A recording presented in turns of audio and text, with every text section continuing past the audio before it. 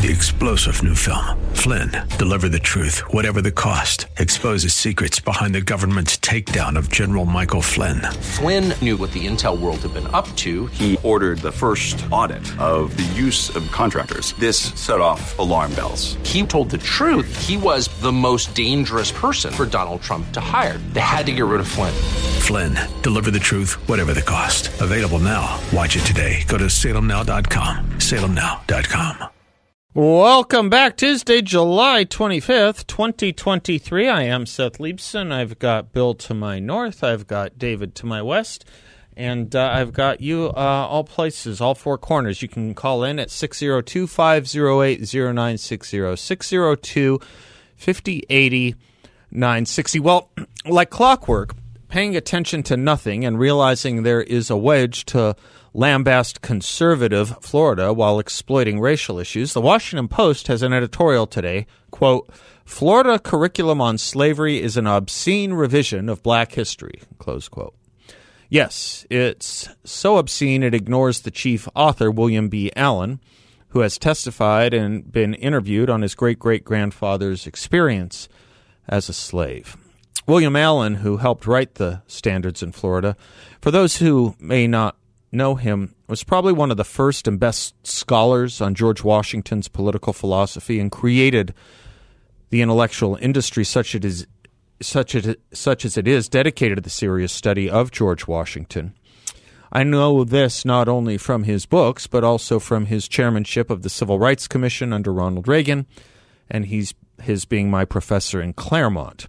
He also a former student of Harry Jaffe's, and he'll be with us in the second hour today. My point in raising all this is not to condemn the lame and fallen state of academia today, but rather the lame and fallen state of journalism. Where are the journalists calling out Kamala Harris for saying Florida wants to replace history with lies, for saying middle school students in Florida are to be told that enslaved people benefited from slavery? Those two sentences are the lie, as we reviewed in my monologue yesterday. And they are vicious and exploitive lies, peeling back the healing crusts of racial antagonism that has wounded this country for far too long, opening wounds that were on their way toward healing and health, only to continue to cause bleeding when most people want coagulation. Oh, and far from calling out Harris for her lies, every major news outlet also is running with the Kamala Harris narrative about Florida's standards as well.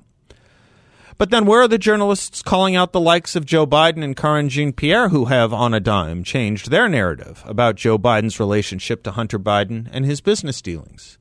Until this summer, the line, spread far and wide each time a question was asked, was from Joe Biden in the first person, quote, "I have never discussed with my son anything having to do with his business, period," close quote. Sometimes Joe Biden would include his brother in those statements. Often he would include statements that he loved his son and was proud of him, but it was always that he never discussed his son's business dealings. Another famous version of this was to Peter Doocy when he said, quote, "I have never spoken to my son about his overseas business dealings," close quote. Hard enough as that was to accept, the narrative, as I say, changed yesterday. Karine Jean-Pierre was asked at a press conference, quote, "Curious if the White House and the president still stand behind his comment that he's never been involved and has never even spoken to his son about his business," close quote. What the question? Jean-Pierre engaged in what is known as reframing the question. That's the legerdemain where you change and state the question differently so as to allow for the answer you want to give rather than the answer the original question demanded. In her sleight of hand, she said this, quote, "So, I've been asked this question a million times. The answer is not going to change. The answer remains the same. The president was never in business with his son. I just don't have anything else to add," close quote. One might ask why she's been asked this question a million times, mightn't one? But the president was never in business with his son is not the same as the president never discussing business with his son. But moreover, never in business with his son can have so many technical meanings and shadings of meanings as in on an official incorporation document or with a shared business account or any number of things that would allow for, shall we say, her plausible or his plausible deniability. This all reeks of Nixon and is indeed Nixonian. Everything from the odd technicality of the phraseology to the reframing of the question. Will anybody in the media act like, say, the media from the Nixon era? The era that gave birth to modern political investigative journalism? Side note, a reminder, folks, this is not about Hunter Biden. It is about the president. It is important we keep our eye on that ball. Just as during Watergate, it was not about, shall we say, Donald Nixon or Bibi Rebozo. It's easy to go after Hunter Biden. It's also a diminishing return. The scandal is about the president, which makes one want to ask about journalism generally and any number of issues Joe Biden is not making himself available for. Is everyone still just fine and dandy with cocaine, responsible for tens of thousands of deaths a year, being found near the Situation Room with 0 suspects whatsoever at 1600 Pennsylvania Avenue? Is this the new journalism standard? Here it is. If a Republican is in office, unremitting investigation and reporting. If a Democrat is in office, unremitting investigation and reporting on Republicans, with misportrayals of fact for political purposes and causes, as we see in the reporting on the Florida history standards. Noam Chomsky would have called this manufacturing consent. In fact, he once did. But, of course, not when a Democrat was in the White House. I was saying yesterday, as in education, there are two different views of journalism in America today. One view is that it is to be aggressive in uncovering scandals and duplicity and reporting facts and stories of major interest. The other is that it is meant to propagandize toward a specific ideological or political outcome. I'm not positive as to what the best or highest rated journalism school in America is. I'd have thought maybe the Columbia School of Journalism or the University of Missouri, but a lot of websites point to the Medill School of Journalism at Northwestern. I went to their website to see how they define what they are endowed to teach, and it's interesting. It's not what you get from the journalist's creed that came out of the Missouri School about a century ago, posted at the National Press Club. It's not, as the creed says, among other things, quote, I believe that the public journal is a public trust, that all connected with it are, to the full measure of their responsibilities, trustees for the public. That acceptance of a lesser service than the public service is a betrayal of that trust. I believe that clear thinking and clear statement, accuracy, and fairness are fundamental to good journalism, close quote. That's the journalist's creed. Clear thinking, accuracy, and fairness, all fundamental. So I looked at the website of the Medill School, and I didn't have to go far. Its very front page states, quote, we are training a new generation of multimedia journalists and integrated marketing communications professionals who are finding new ways to understand audiences and not only thriving in this exciting new landscape, but also helping to shape it, close quote. There it is. To shape it. To shape something is to change, bend, and convert it. CNN's former president said much the same thing about 2 months ago about the role of CNN as being to, quote, help shape the news, close quote. Reminds me of what Karl Marx said was his concept of history and philosophy when he wrote, the philosophers have only interpreted the world in various ways, and the point is to change it. The point is to change it for the cause. Not in form, not accuracy, not fairness, change, bend, persuade, and convert. Now I understand what I learned from the ASU Cronkite School, which is that there are 0 courses in opinion or editorial journalism. I assumed, slam dunk, of course, they would have those courses. Every paper, all of radio, and mostly television has opinion columns, editorials, and guest opinion and guest writers. You would think a school of journalism would teach about that. Now I see why they don't. All journalism is evidently sans distinction among opinion and editorial and news. The Society of Professional Journalists ought to just vote to take down the journalists' creed at the National Press Club. It clearly does not mean anything anymore. It's certainly not a statement of belief, as the definition of a creed is known. And while at it, maybe they ought to revise their first principle too. You want to know what it is? Quote, to seek truth and report it. Ethical journalism should be accurate and fair, close quote.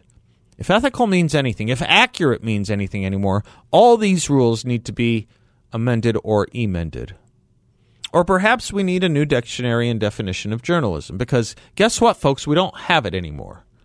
What we have is something much closer to what Screwtape taught Wormwood. Do remember, you are there to fuddle. It's a good word, fuddle. Keep it in mind next time you see someone claiming to be practicing journalism. We believe in self-government still, don't we? Maybe we need to start thinking about self-journalism too. Just a thought.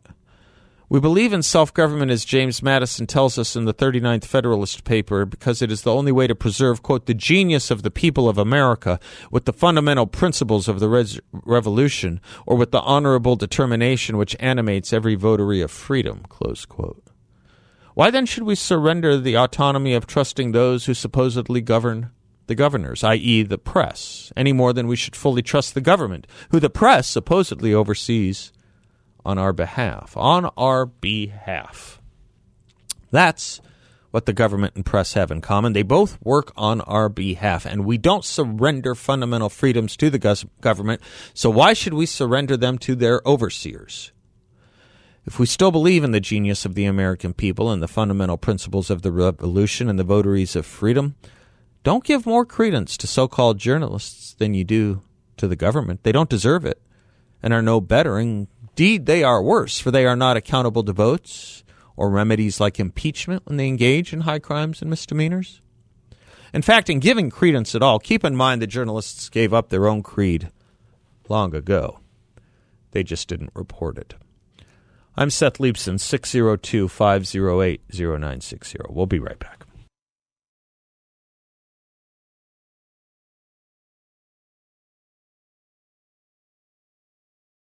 Welcome back to the Seth Leibsohn Show, 602-508-0960. Mike is in Carefree. Hello, Mike.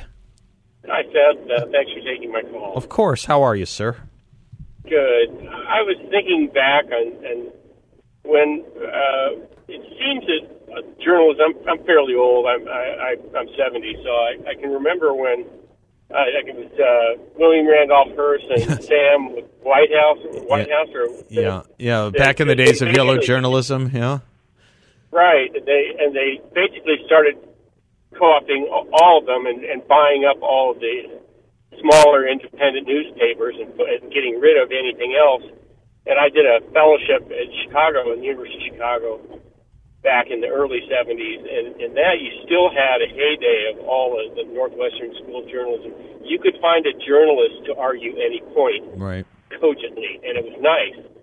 But what they've done is they've taken the left's definition of revolutionary, which is the Stalinist revolutionary, which is basically to do nothing but destroy, instead of the American revolution, which was to improve.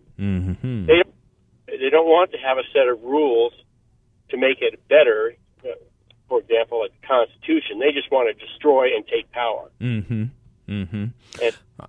that's the difference between journalism now.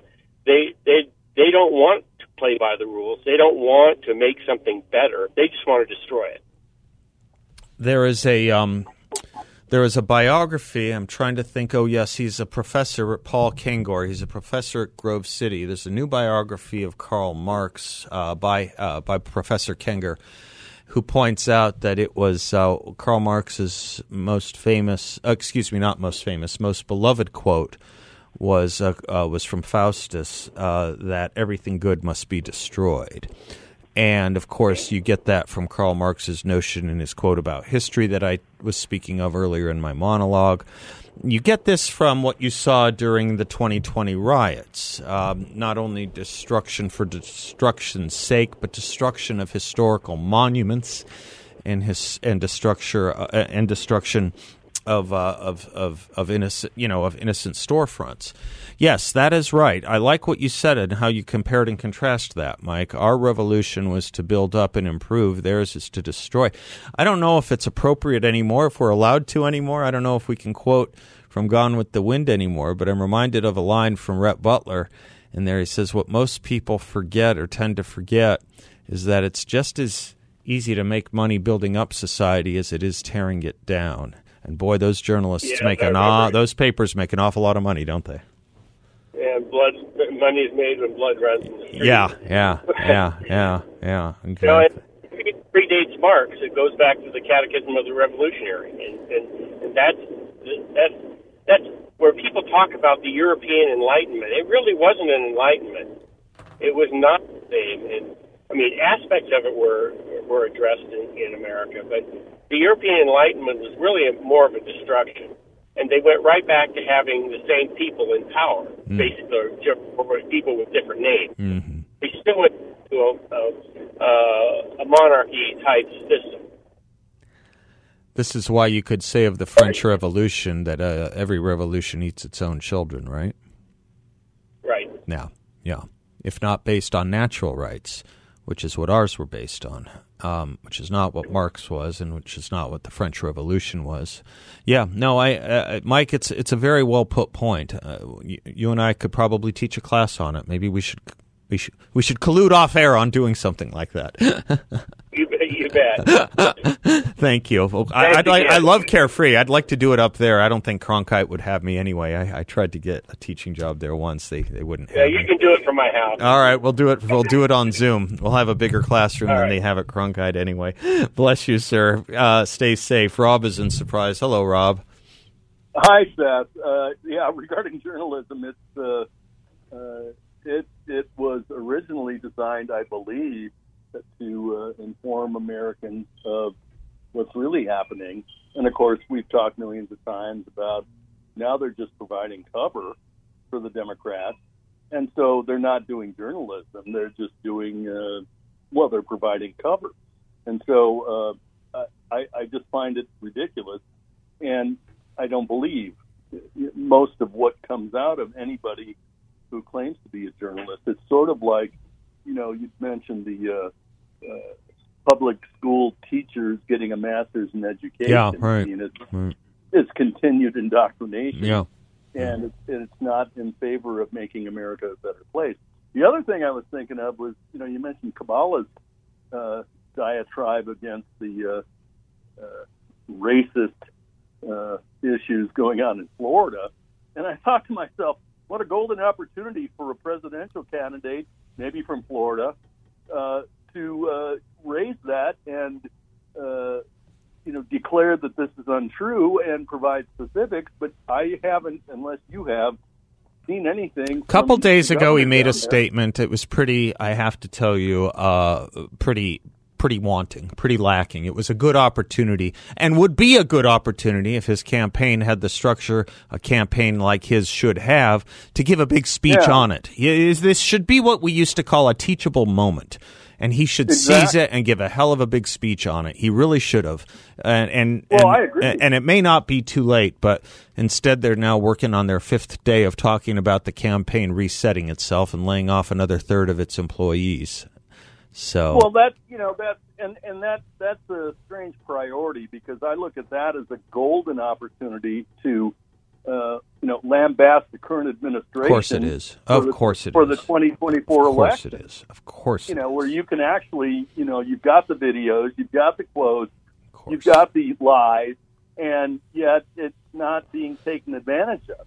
And actually, if I worked for that campaign, I'd have given him the best darn speech on fighting back on this very issue. It would have been a great one. I mean, someone really should have done that for him. Someone really should have done that. Oh, yeah. Someone really should Well, have. Great minds think alike, Seth, because I agree, and I would have done the same thing. Yeah. You're either on offense or defense, and they're just on defense. Yep. We need to take the offense, and we're not doing it yet. Anyway, thank you, sir. Not appreciate yet. the time. You betcha, Rob. Thank you. Remind me to talk about Gell-Mann amnesia in this context. Bill knows what I'm talking about. We'll be right back.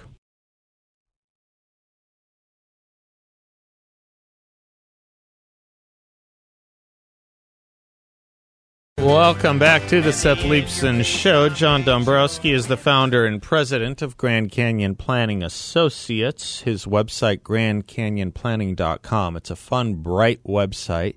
I think it even has pictures of dogs, if I'm not mistaken, from last time I looked at it. He's also the host of his own radio show, heard here every Saturday morning at 7 a.m., The Word on Wealth. Happy Tuesday, John. Hello, Seth. How are you? How you doing? You still got those doggies on your website? Got the doggies on the website, you bet. Yeah, lovely. We got to add, I think we're still missing one. We inherited one recently. Well, why don't I send you a picture of Dagny for the website? Yeah, well, you've got to do that. Would you put it up if I did? I'll do You'll the best I You'll can. take it to Yes. your top advisors. I'll do it. All right, I'll do it too. Dow closes higher for 12th straight day, registers longest rally since Feb 2017. You know, in the Dow's history, 120 plus years, whatever it's been, I think this has only happened 3 or 4 times. So it's a big deal. Even though it wasn't up much today, it was only up, 28 points, something like that today. Mm-hmm. But being up 12 straight days is a big deal. Yeah. And it's, I would imagine, I think the futures right now are showing the markets are a little bit negative. Dow's down 46 points after trading. So we had a couple of big tech earnings reported today, Microsoft and Google or Alphabet. Yep. And so we're going to probably, this might be the end of the streak. Okay. As we see maybe tomorrow stocks may open a little bit lower. Okay. But anything can change. Yeah. We'll see how the rest of the day goes because we've got the Fed reporting tomorrow as well, Seth. The long-awaited That's right. Fed decision. Are they going to raise rates? If so, how much? What are they going to say moving forward? Are they going to be a little dovish, or are they going to be, drop the hammer on us? Does a rally like this, John, stave off concerns of recession a little bit when you have a rally like this? It bucks the trend, right? Okay. And I think more and more people are, joining the train that we're not going to have a recession, or we're going to have that soft landing that has been talked about. Anything is possible, but I think if you took a consensus today, that would lean probably in the favor of not having a recession, which is a great thing for the American people. Yeah. But, of course, we still have inflation, and people are still feeling that inflation every day. Yeah. The other question I wanted to run by you, we have a little bit of time.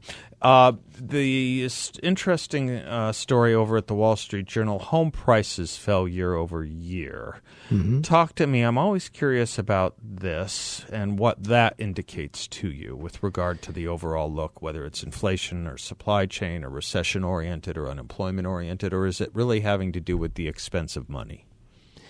That's part of it. Obviously, we know that mortgage rates are much higher right now. Yeah. It's blocking some people out of being able to purchase a home right now. The numbers just don't coincide with what some of the lenders would like to see from borrowers.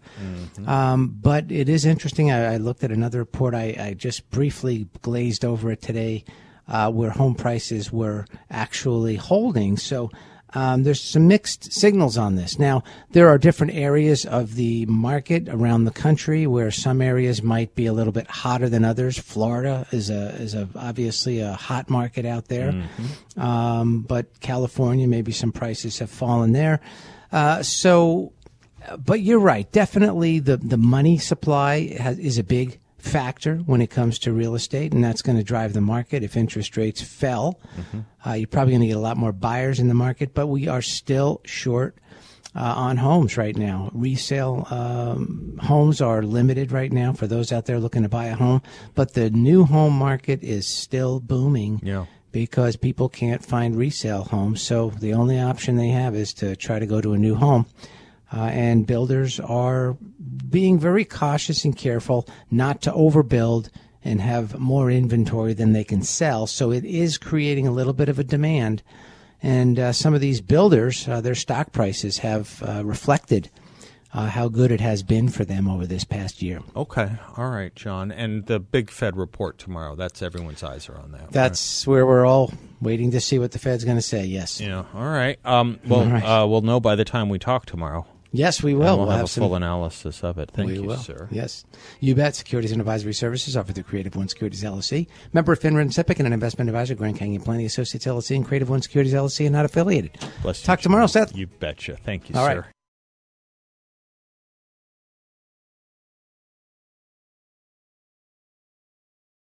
Welcome back to the Seth Leibson Show. That was my first 45 that I bought with my own money.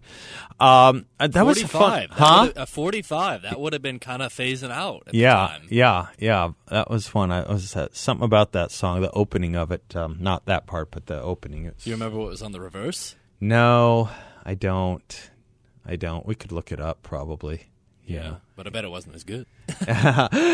The Officer Tatum store, it is a cool place, but it made me think we need a Seth Leibson store, maybe? SLS Seth Leibson. What would we have in there? Seth Leibson store. What would we have Not in there? raindrop. What would be my favorite things? Not raindrops on roses or whiskers on kittens, but maybe sandwiches, trumpets, cured meats. Gifts. Oh, you like sandwiches? I love sandwiches. Well, you know that it's we're my having sandwiches for lunch. It's tomorrow? irrelevant to me what you're having for lunch. Oh, I need to clip that. Yeah. I need to clip that phrase. Well, it's irrelevant in that I can't do anything about it. It's like, saying you should go play in a professional basketball or football team. I can't do it. I can't eat lunch. So next time you ask me what I had for lunch on air, I need to have that audio ready to go. It's irrelevant to me what you had for lunch. I understand what you're saying. I fantasize about what you have for lunch because I love the idea. You're a great cook, but I just can't eat lunch. But what would go in the Seth Leibson store? That would be fun. Maybe the audience can. I got this email about something I wanted to say from listener Mark on the media. Great discussion this afternoon about accuracy in the media, Mark writes. Years ago, long before I went to flight school, I watched a reporter standing at the site of an airplane accident and said, "Yes, Tom, apparently this aircraft's engine stalled, causing this horrific crash you see behind me," close quote. Which told me they hadn't done a dime's worth of research to accurately report an aerodynamic stall, which used to plague airliners before they were equipped with stall warning systems and anti-stall devices. And for the reporter to say the engine stalled when all airliners have at least two and sometimes more engines tells me how grossly uninformed some reporters are. I doubt that reporter won a Pulitzer for that report. I'm glad you wrote that, Mark, because I had mentioned earlier in a couple segments ago I wanted to talk about Gell-Mann syndrome. Gell-Mann syndrome. If you've ever had an experience like Mark's where you read a story about something you know a lot about, and you'll notice things wrong in it. If you ever have some story written, maybe where you're in it or quoted in it or anything like that, the kind I read in the Capital Times today, and you see how wrong that is and how much they get wrong. The phenomenon of Gell-Mann, the Gell-Mann amnesia phenomenon is why, when you see that so errantly reported, would you believe anything else in the reporting or in the paper? Falsus uno, falsus omnibus, false in one, false in all. Michael Crichton came up with this notion, briefly stated the Gell-Mann amnesia effect as follows. You open the newspaper to an article on some subject you know well. In my friend Murray's case, physics. In mine, Crichton writes, show business. You read the article and see the journalist has absolutely no understanding of either the facts or the issues. Often the article is so wrong, it actually presents the story backward, reversing cause and effect. I call these the wet streets cause rain stories. Papers are full of them. In any case, you read with exasperation or amusement the multiple errors in a story, and then you turn the page to national or international affairs and read as if the rest of the newspaper was somehow more accurate about Poland than the baloney you just read. You turn the page and you forget what you know. That's Gell-Mann amnesia, and I fear that often is often we suffer from it. If you ever have had that experience of reading one story about a subject you know well, and you see how messed up it is, how wrong they get it, why would you believe them about anything else, which often might be more complicated, particularly when it comes to things like foreign affairs? Anyway, it's another aspect. It's another aspect of everything we're talking about here. And some of it is in just broad daylight. I mean, some of it is in sharp relief and broad daylight.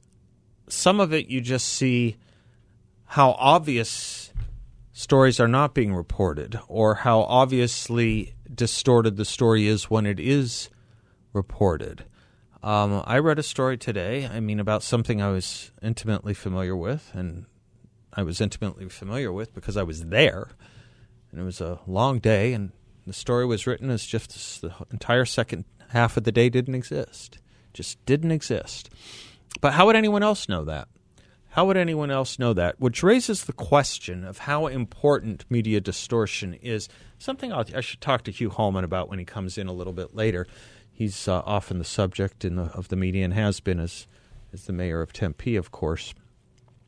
How accurate, well, not how accurate, how impactful is the media these days?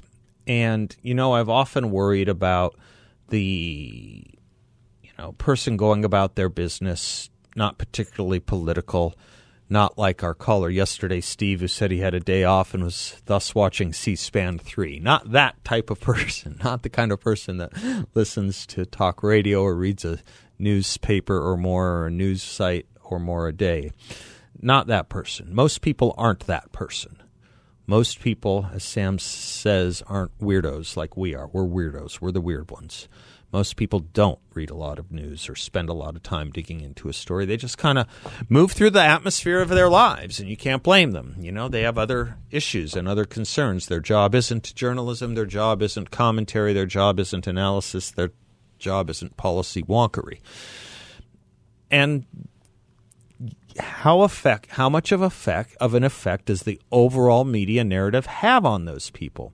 It's an interesting question, especially when you think about this poll that I want to talk about a little bit later. This poll from 530. What's that polling group called? It's not 5. Is it 538? It's 538, which shows that Joe Biden is the most unpopular, most disapproved of. His disapproval ratings are the highest of any president at this point in his presidency since Jimmy Carter. And what about Trump? Trump had a lower disapproval rating than Biden, and the media was awful to Trump, and it's positive to Biden. So it's kind of an interesting question, isn't it? If it's in any way, if the thesis that they're working on here is in any way accurate, or if any way plausible, I should say, it says something good about the American people, doesn't it? It says something good about the American people. David, do I have to hit a break? I'm sorry. Am I up against it? Yeah, yeah, okay, we're good. All right, I am Seth Leibson. We'll be right back.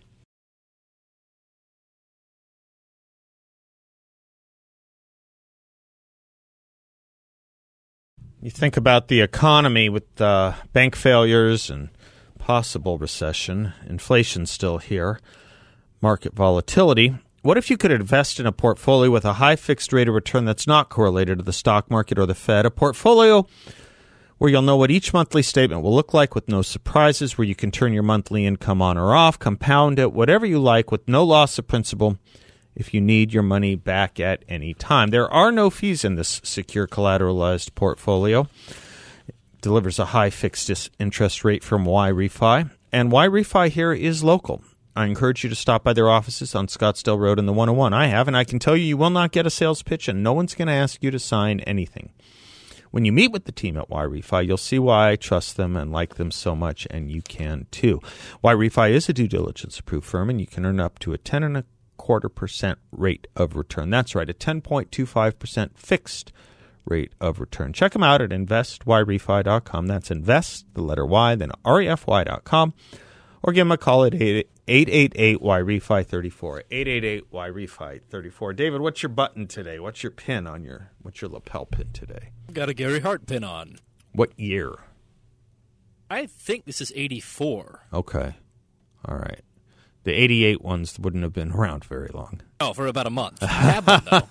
You do? One. Yeah, you definitely have Gary Hart 88. The Gary Hart 88 race. Well, 84 was what caused in the primaries Walter Mondale to use the Wendy's commercial, right? Where's the beef? Where's the beef? And then 88, Gary Hart was supposed to be this great Kennedy-esque candidate for the Democratic Party. He had the good looks and the hair and all that. He had been he had grown up under the McGovern wing, under the McGovern campaign. He was part of the famous McGovern campaign of 1972. Campaign manager. Yeah, that's right. That's right. And he was the great hope. And then there were these rumors about affairs, and he actually gave a press conference where he invited the press to follow him. And some did. And the thing about, the rest is history. The thing about Gary Hart is he was so humorless. So humorless. You and I were watching a firing line debate he was part of, post all that, right? Yeah. And everyone else had, at least a little bit of a winsome attitude or a winning attitude, a smile and a chuckle and a laugh. He just not a happy man. He was particularly partisan. Yeah, he was particularly partisan and particularly bitter, it seemed to me. Yeah. All right, I am Seth Leibson. We will be right back. 3-star General Michael J. Flynn, head of the Pentagon Intelligence Agency, knew all the government's dirty secrets. He was one of the most respected generals in the military. Flynn knew what the intel world had been up to. He understood its funding. He ordered the first audit of the use of contractors. This set off alarm bells. The explosive new documentary, Flynn, Deliver the Truth, Whatever the Cost, uncovers the facts behind this scandal. Flynn told the truth. He was the most dangerous person for Donald Trump to hire. I find out the worst enemy that I'm going to face in my life is right here in America. They took my assessment and they wanted me to change it. And I was like, I'm not changing it. They had to get rid of Flynn. With in-depth interviews, archival footage, and never-before-seen personal records of the man behind the headlines. I just felt like I was drowning. Flynn, Deliver the Truth, Whatever the Cost. Available now. Watch it today. Go to salemnow.com. salemnow.com.